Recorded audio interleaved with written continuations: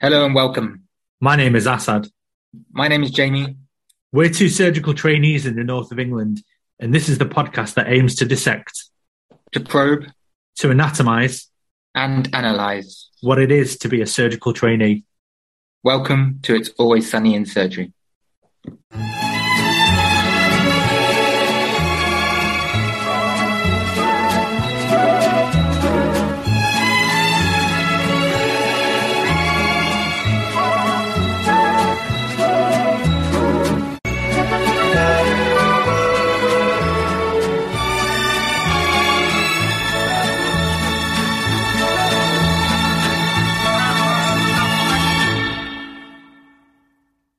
In this episode, we're talking about important topic, bullying, undermining and harassment. And we have a very special guest, Mr. Simon Fleming, orthopedic surgeon based in London, who has done some outstanding work in raising awareness and bringing about somewhat of a culture change, especially in surgical training.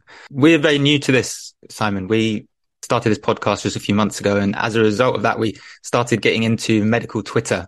And your name came up quite a lot when we started out. Yeah, sounds about right. But I had heard of you before, mainly because of your work with BOTA, of course, and this campaign, Hammer It Out. You've spoken publicly a lot about the topic of bullying, undermining, harassment. Could you just give us a summary of how you became interested and involved in that campaign? Yeah, so basically, I probably decided I wanted to be an orthopod in my fourth year of med school. I was in the Royal London on the 7/7 bombings. As you can imagine, it was quite a day. And there was like this corner of people that just had this aura of like, we've got this. We're making decisions. We're getting things done. We're fixing people. We're sorting things out. I remember being like, I'd quite like to be like them when I grow up. And throughout my life and training and what have you, there would just be these moments, and it happened at medical school. I've spoken quite openly about it, where things would happen or things would be said that I would kind of play along with, laugh along with, nod along with, and then feel really crappy, like kind of guilt and shame and anger, and go home and be like, do I hate myself? Why? What's that about? And we now know that that's moral injury, where basically you act against your core values, and so a bit of you inside kind of goes a bit wrong. And the more when I qualified, I still kind of wanted to be an orthopod, and you would hear these cliches about them, and it didn't mesh with who I was. But then when I met the good ones and worked with the good ones, I was like, that's exactly who I am and what I want to be. And then I became a core trainee. And again, I had these moments where I was like, on one hand, that this kind of cognitive dissonance of, on one hand, this is absolutely where I feel I should be, and these are my people, and this is my community, and this is what I want to do till I retire. And on the other hand, there are moments or days or weeks where I feel really ashamed of who I am and who I'm around and what I'm a part of. And so I got involved with BOTA, the British Orthopaedic Training Association. Nobody was talking about this. It wasn't a topic of conversation. It wasn't on an agenda. EDI wasn't a thing. Culture change wasn't a thing. Like, it was a thing, it existed, but it wasn't as central to everything as it is now. And I'm unashamedly proud of the fact that we were the first people to be like, should we look at this? This is what I'm going to stand on. I'm going to stand on, like, trying to detoxify orthopedics. And so we did the census, and I designed these questions around culture, and we asked around bullying, undermining, harassment, discrimination. And we got the data set back that my mates still call my oh shit moment. And so I presented it at the BOA. And I kind of expected to finish my presentation and for that one person to stand up and do the slow clap, and then another person stand up and clap, and then like there'd just be raucous applause, and I'd be carried out on people's shoulders. It's like, and of course that's not what happened. Everyone lost their minds. How dare I? Who are the worst? Like, lots of blame, lots of finger pointing, lots of it's not me. It doesn't happen where I am. Lots of who said that about me or who said that about us. And that was how it was born. And in my head, it was going to be a 12 to 18 month passion project while I was president. But it just took on a life of its own because of the number of people who came out of the woodwork and started sharing their experiences initially in orthopedics, but then very quickly, and I'm talking about within weeks, people from other surgical specialties And within months, people from other medical specialties, and within a series of months, I was getting messages from all over the world going, yeah, this happens with us too. And this really matters. So I took a deep breath and I was like, I'm going to speak out about this stuff, and there's going to be consequences. And this is probably going to be a thing that becomes very central to who I am and what I do. And you suddenly realize that you can't just be like, hey, everyone, this is bad. Over to you. And equally, you can't just put a poster up on a wall and be like, problem solved. And that's sort of how it started. And yeah, it sounds very American, right? But like my journey started because then it evolved organically. And yeah, like I'm not ashamed to say that kind of I started that UK journey, and not only that happened, but it was ortho. And someone said, orthopedics leading the country in a culture change program is like UKIP running race awareness courses. And I was like, well, all right then. But it was so powerful because it was us, was why everyone, I think it had such an impact, because actually we were the ones who took a look in the mirror and were like, yeah, we could probably do better. Hmm. It's very interesting that you say you got a lot of backlash when you first started talking about it. Oh yeah. Why do you think that was? Was it people denying that bullying occurred, or that they? So for me, and again, I've reflected on this loads, and I couldn't understand at the beginning, and then I went to a thing in the States, which is a great story because the US, the scientific arm of the US federal government, basically slid into my DMs, and I assumed it was a troll, so I blocked them. And then about 3 months later, one of my friends from the States reached out and was like, this is your Twitter account, right? And I was like, yes. And they're like, we've been messaging you. And I was like, what? The National Academy of Science. That's like a made up name. That's like one of those like predatory journals. And he was like, no, man, that's the National Academy of Science. We have like 500 Nobel laureates. Anyway. And so I went out to this thing in the States, and I heard this amazing talk from an American educator who said that fundamentally change is loss, right? You are asking people to lose, or at least perceive, but often actually lose something, right? Now, whether that's the status quo, or their understanding of their place in the world, or their power, or their privilege, or their place on a committee, or whatever, it's loss. And so what you realize is that what I've been up to for the last 10 years or so fundamentally induces the grief cycle that you learned about in medical school, right? So it starts with denial. And it did, and it does. It didn't happen. It doesn't happen. Not where I work. Not me. I've never seen it. And then it tends to evolve into anger.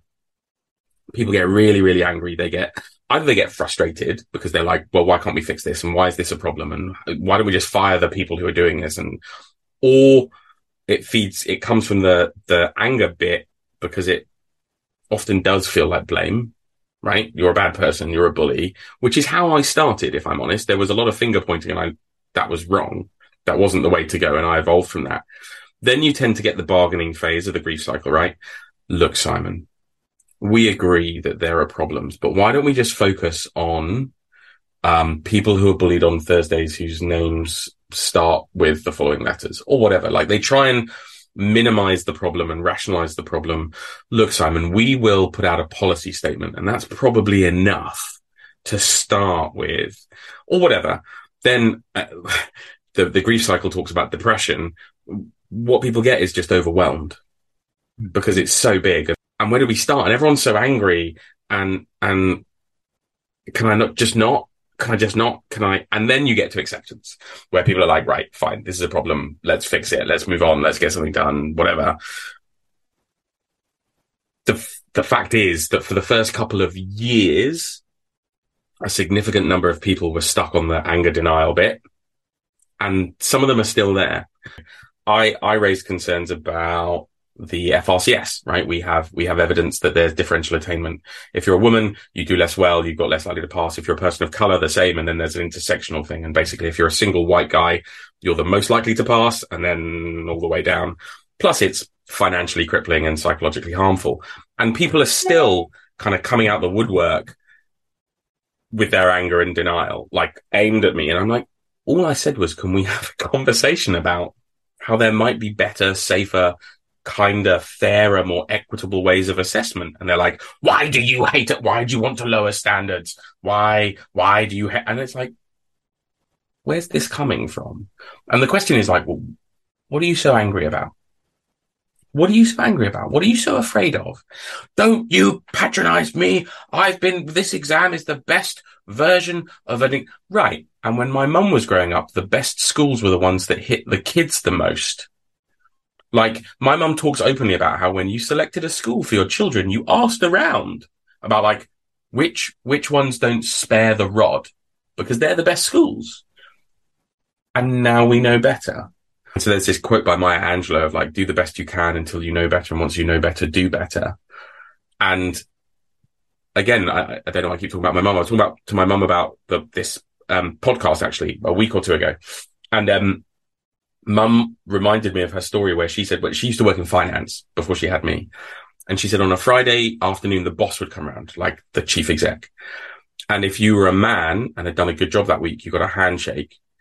And if you were a woman, you got a bum slap.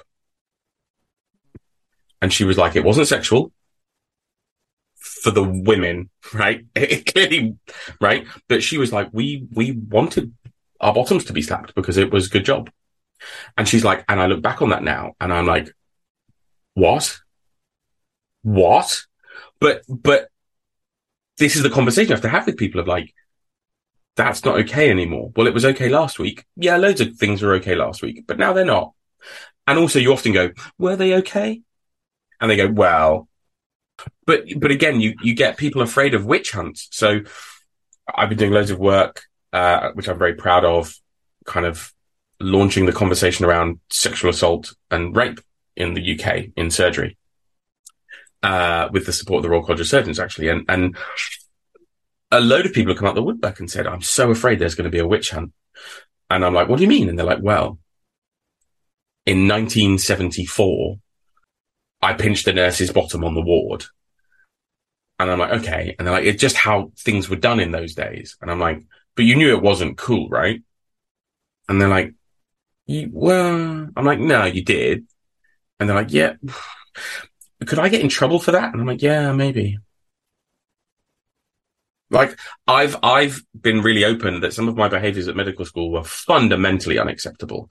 And if someone were to choose to pursue me for those behaviors, the only thing I could do would be to apologize and hope that my growth and who I've become and what I've done since then would demonstrate growth and change.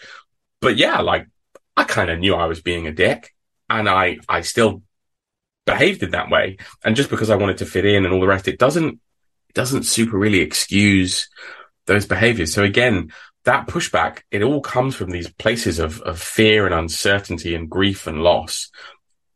But it manifests in some really interesting ways, from threats to my career, which I literally still get on a at least weekly basis. I haven't had a death threat in a while, but it's an emotive thing, the work I do.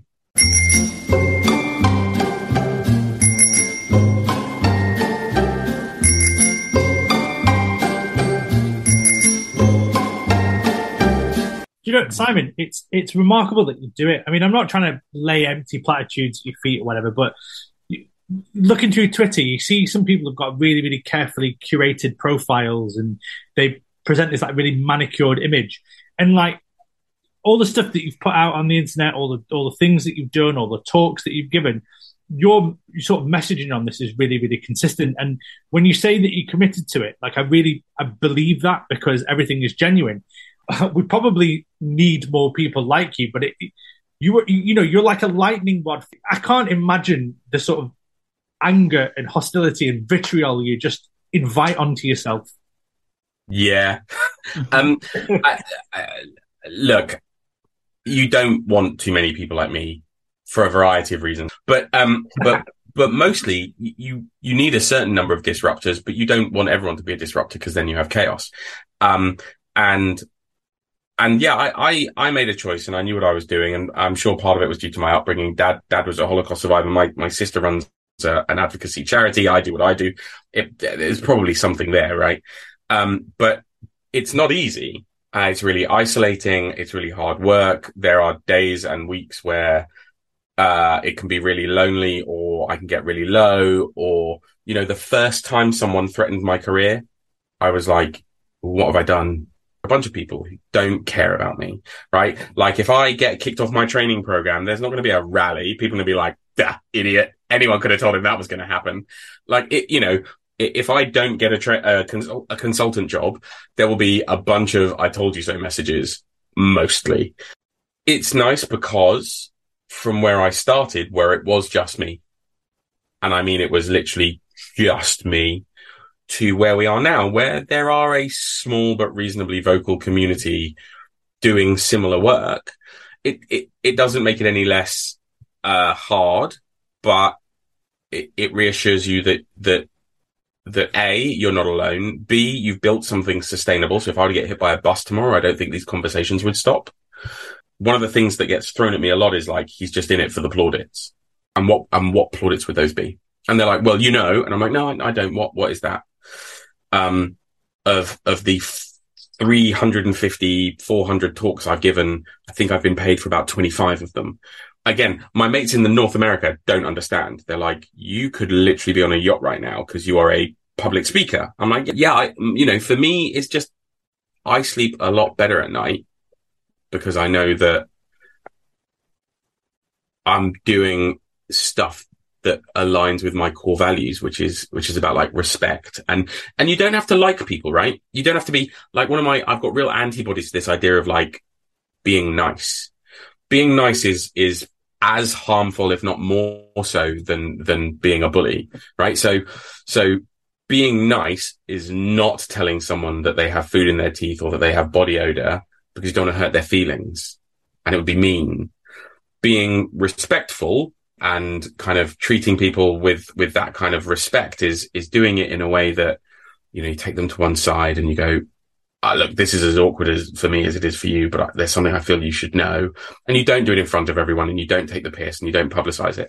And so even that, there are, at no point do I ever say like, we should all just be kind to each other or whatever. No.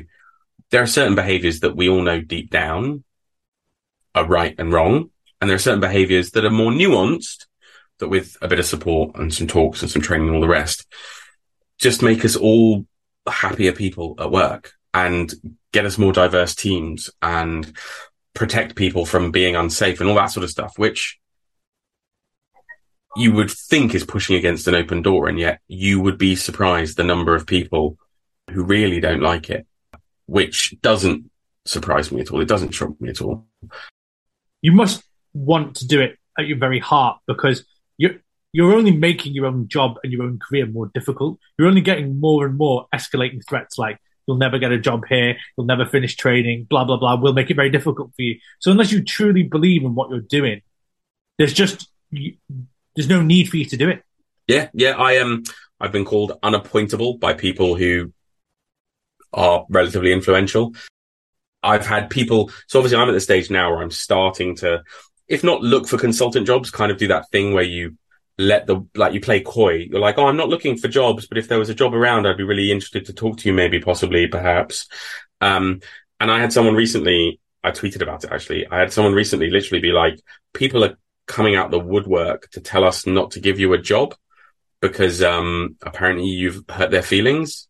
And I was like, oh no, like, what have I done? Do I need to reach out to them? And he was like, oh no, the reason we would want to hire you are the reasons they're saying we shouldn't hire you for. Like, apparently you rock the boat and you're going to make trauma meetings less funny. I'm like, you can have fun in trauma meetings so long as the punchline isn't someone else's suffering. Like when Becky Fisher and I wrote the paper around sexual assault, someone stopped me at a thing and was like, why are you trying to spoil our fun? What?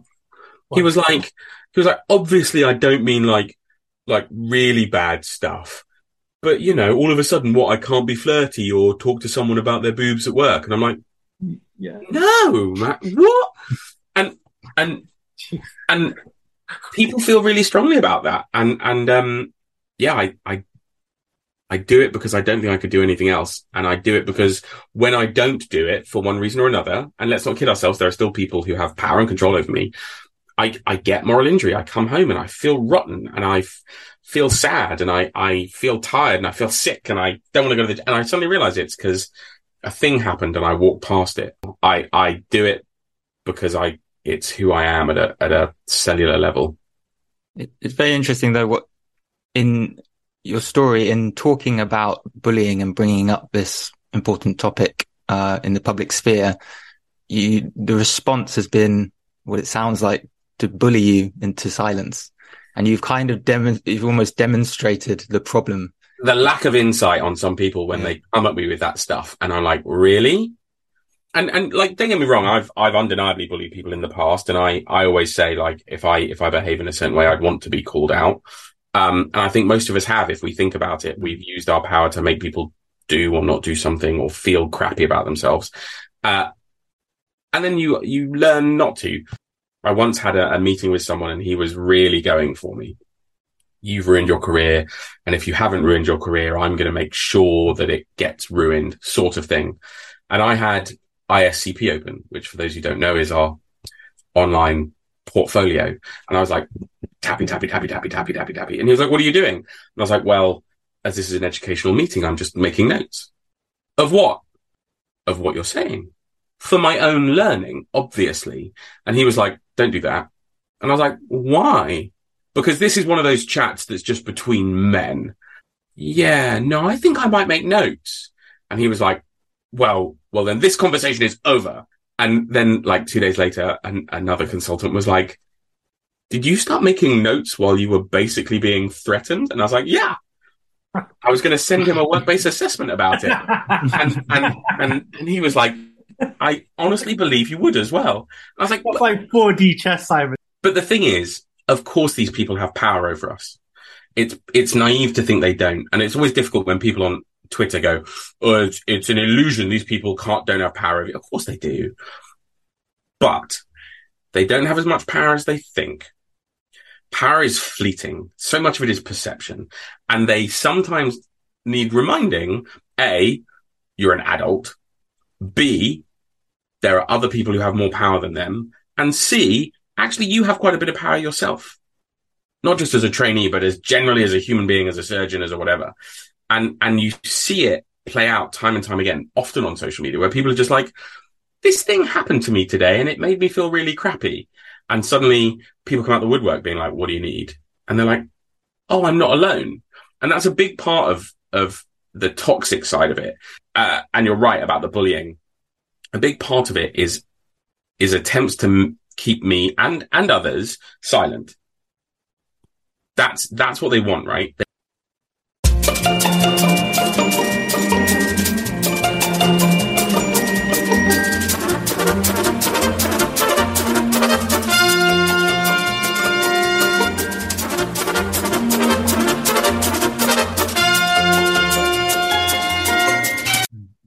I think though that this conversation, firstly, it's important for, as you mentioned, people to realize that they're not alone when they're a victim of bullying and they're feeling down, and to know that it's not just them going through it, but also, and I think you've touched upon this in some of your talks, that it makes you reflect on your own, whether you've been the perpetrator of bullying. And I think one of the things that I've sort of come to realize personally throughout my 4 years so far as a doctor is that it's actually sometimes quite difficult to remain respectful and kind and not to fall into that trap of saying things that are undermining and bullying to others.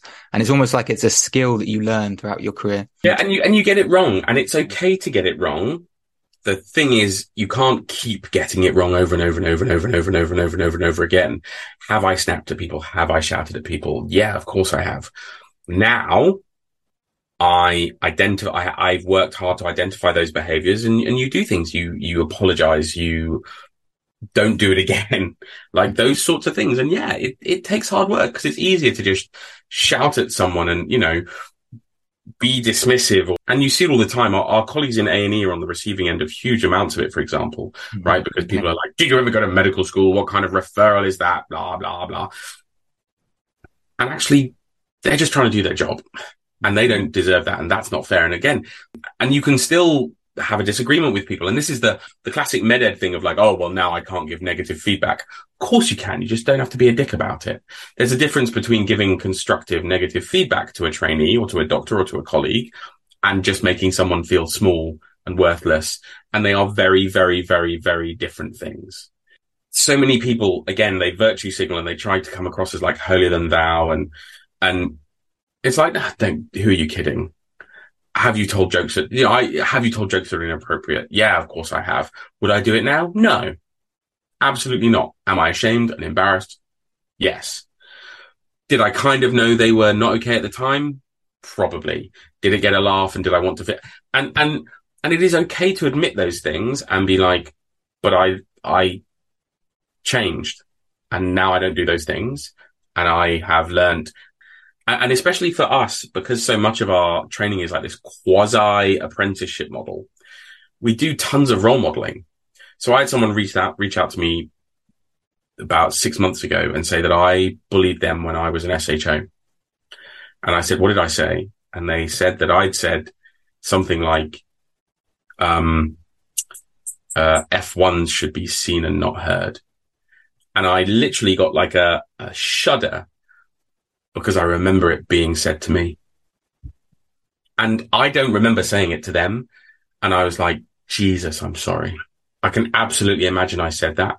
And I'm so sorry. But yeah, that kind of reflective piece again is really uncomfortable for people because it's not nice to look in the mirror and be like, am I the bad guy sometimes? It's like, yeah, statistically you are. Mm. Everyone thinks they're the good guy in their story. And more often than not, you're probably somewhere in the middle of the bell curve. Mm-hmm. Simon, have you ever been bullied before you started the mammoth task that you have? I've been bullied on and off throughout my life. It's interesting, right? Because I'm a private school educated, straight, white man. But actually, I very rarely fitted in. I was bullied at school. I was kind of picked on at med school, even though I was kind of in a couple of kind of coolish cliques. I still didn't fit in with I wasn't posh enough or well-moneyed enough to fit in with certain cliques. I wasn't sporty enough to fit in with other cliques. So I fit in other places and got picked on in others. I used to be a bunch fatter, which led to a significant amount of bullying. And I'm Jewish.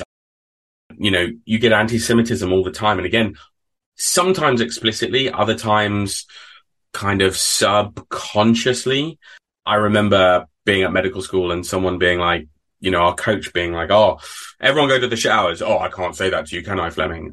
Equally, I have a really nice pen that an ex-partner bought me for passing MRCS. And a consultant stopped me in the corridor to make some comment about you people and your congenital wealth. So yeah, I've experienced a ton of bullying with the proviso that is through a very particular lens. And I'm not looking for the world's smallest violin, but yes, I have experienced. And of course, like your question was before I started this work. So yeah, for sure. Since I started this work, like a bunch. Bullying, harassment, and discrimination are three very different things, but often they overlap and there's a real intersectionality to it. Bullying is much more about power than harassment and discrimination, which tend to be more about whether you're being treated in a certain way, whether you are feeling a certain way, and obviously protected characteristics within the law, protected characteristics and stuff. But yeah, I've been bullied throughout my life, which again, I suspect probably shaped my strength of feeling around some of these behaviors. What was it like? Because, you know, ortho has a reputation of being pretty cutthroat. And I personally haven't experienced any bullying. But when I did a short rotation in it, I saw Regis getting bullied. And some of my friends now are, consultant upper limb surgeons. And the mere mention of another having to deal with that same consultant just, makes them shudder. Was that kind of your own experience that spearheaded your quest? In some places it was. And it wasn't just in ortho. That was kind of the thing. And again, that's been borne out the more of this work I've done. I experienced it and witnessed it pretty much everywhere in one way or another. There's just this kind of toxic power, this kind of abusing people, making people feel small and worthless, just not treating people with respect. And I don't mean, because people say, oh, respect is earned. Yeah, I kind of get that. But also, there are certain respects that you earn by being alive and being a human being. And so you earn that. And yeah, I kind of saw it at every level. And again, it's interesting because you've got your colleagues who are like, I never want to engage with that person again because they're so problematic. And then, of course, you get the sort of flip side, which is the survivorship bias people who are like, I came out the other side and it didn't do me any harm. And of course, the argument is, if you came through all of that and don't think it harmed you, you were harmed a lot more than you realize. Like, if you can't look in the mirror and be like, you went through 6 years of having to stand up at the front of a room after a 72-hour weekend and draw graphs on a whiteboard and then be called a moron. And, you know, I've seen registrars be made to stand in the corner. I've seen registrars cry in clinic. Yeah. When you start to talk to people about it, when you really unpick it, and again, it's interesting you say you've never experienced it. I reckon if we were to have a chat about some of the negative experiences you've had in training, you'd be like, oh, is that what that's about? What's interesting is when we did the sexual assault paper, one of the bits I wrote were the definitions, like, so that people know what I'm talking about. And loads of people were like, I didn't realize that I've been sexually harassed. And you're like, yeah, right. Because again, we tell ourselves that these things haven't happened to us because no one likes to think of themselves as a victim. And so those behaviors, when you start to really unpick them, people go, oh, they really are everywhere. And it makes people really uncomfortable because they suddenly realize it probably has happened to them, or it's happened around them more than they realize. Interesting you picked up on this.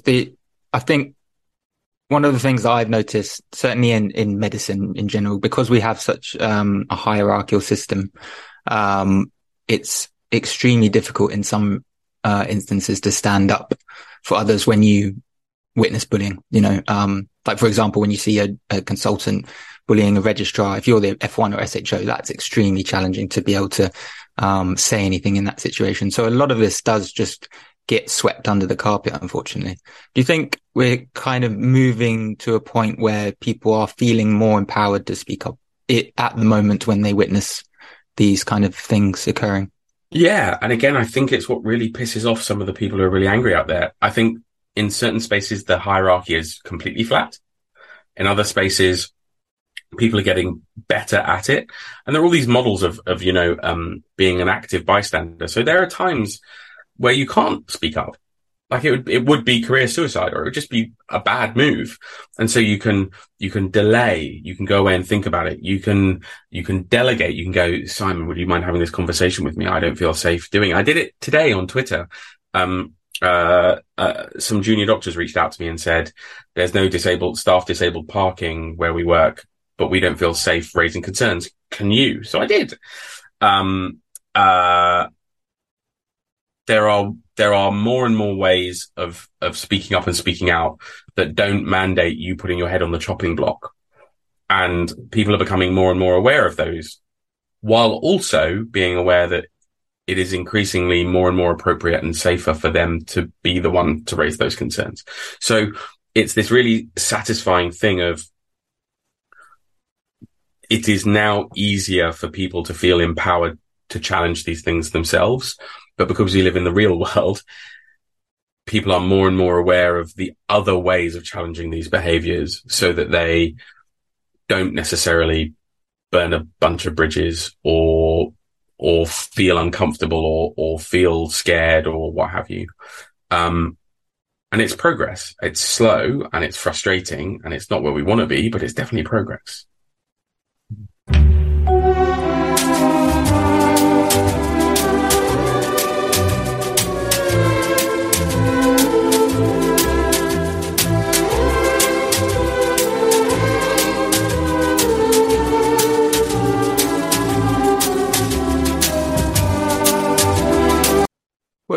where do you think the next steps are then in terms of, I mean, we've started a conversation. People are talking about it. Do you think it's now sort of, and of course we mentioned about, training and things like that in terms of getting, this topic, integrated into more official policies and things? Yeah, I mean, we're still in the early stages of this. Yeah. So the two things are what you need are you need policy, you need documents, you need guidelines, you need frameworks. You also need robust systems of accountability as part of everything we do. You need anonymous reporting systems. You do need training. The Australians have the Operate with Respect training that they do. And depending on who you are and where you are in your career, certain facets of it are mandatory and certain facets of it are face to face, because you shouldn't be in a position of power and not understand certain things. And also, of course, again, once you've done the training, you know. So if you then behave in a certain way, they can be like, well, you can't feign ignorance. The other bit that's difficult while doing all of that is the understanding that culture change is iterative. So it's accepting that the work never ends. And by ever, I mean ever. So in 20 years' time, we will be talking about whatever the challenge culturally, socially is then. And my sister and I were talking about this recently. The trans community have always existed. Like, we have historical documents from way back when. And yet, if you look at the conversations that are happening at local, national, international levels, at governmental levels, at healthcare levels, where they really were a topic of conversation, those are recent conversations. And we're still trying to make everyone less racist, less sexist, make people stop sexually assaulting and raping their colleagues. Like that's the low hanging fruit. And there will be more to come. So a lot of it is about changing the system and changing individuals. So it requires a huge investment of time and money and people, which is again why people roll their eyes. But there are just so many reasons why it's worthwhile. It improves outcomes. It saves money. Bullying costs the NHS about £2.3 billion a year. There's so many reasons why the stuff I talk about is important. No matter what you care about, right? Even if you're a sociopath, it'll improve your outcomes. It'll improve your proms. It'll improve your CQC rating. It'll improve your national trainee survey data or GM survey data, whatever. Whatever your driver is, the stuff I talk about will improve it. And it's getting everyone on board with that and making them realize that it shouldn't be an afterthought. It should be core to everything we do, because culture is who we are. That's the future. The future is this being part of our DNA. I just wanted to ask briefly, Simon, like, congratulations, you've done it. You've CCT'd, you're like the lad they never thought could, and you've done it. How do you envisage you sort of carrying on your hard work as a consultant, bearing in mind that you'll primarily be fixed in one hospital, one region? You won't have that sort of fluidity. So there's the dream and then there's the reality. So the dream is that I get to work in a unit that recognize that who I am and where my strengths lie will add value to that unit in ways that maybe they've not been aware of before. So will I be that unit's highest volume surgeon? No, I don't think I will, actually. Will I be that unit's most popular trainer? Will I do loads of medical education at a local, regional level, from delivering the training to research and all that sort of stuff? Yeah. Will I also have roles, hopefully, at local, regional, national, and international level to make the stuff we've been talking about relevant, up to date, powerful, and impactful? Yeah. Does that mean that sometimes I won't be at work? Also, yeah. But I'm hoping that there are units out there, both in the United Kingdom and abroad, who recognize that I'm going to do this work anyway, whether other people like it or not. And actually having me in your unit, having that unit badge or whatever under my name when I give that talk, when I publish that paper, I think is something to be proud of. The unit I work in will be diverse, and it will have a growth mindset, and it will have a culture that means that when we cock up, we put our hands up and we hold ourselves accountable, that we will be the unit that the medical students and the trainees and the SAS doctors and the allied healthcare professionals all want to come work in, because they're like, yeah, I like how they do things there.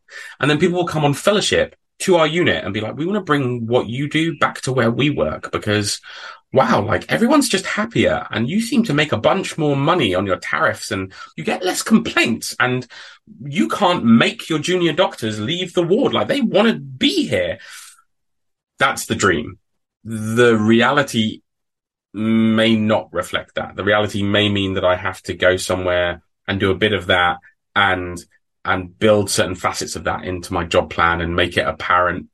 But again, kind of going full circle back to where we started, because of who I am and what I do, it would be a naive unit that hired me with the expectation that I'm suddenly going to wind my neck in. Again, like another quote from my mum. It's really funny. We were talking about this and I was, because I had someone say to me, those who can do, those who can't teach, and those who can't teach go into medical education, which felt really good because I was doing a PhD at the time. And she said, well, actually, Simon, you know that film with Thomas Cruise? And I was like, yes. Which one? And she was like, with the planes. And I was like, Top Gun. And she was like, oh, yes. Well, remember that it's the prize for being the best pilot in America is you get to teach. Check you out, Mum, with like the metaphors and the allegory. And actually, I think that's the thing. I think it's the opposite. And teaching and training is not just this thing that anyone can do. I don't think every unit should have trainees, and I don't think everyone should be a trainer. And I hope that in the future, people look at me and they're like, we want him, not because he can do carpal tunnels really well or fix a distal radius really well or whatever, but because of all the other stuff he can bring to us, even though sometimes it will make us uncomfortable. I couldn't stop doing what I do, even if I wanted to. It would eat me alive.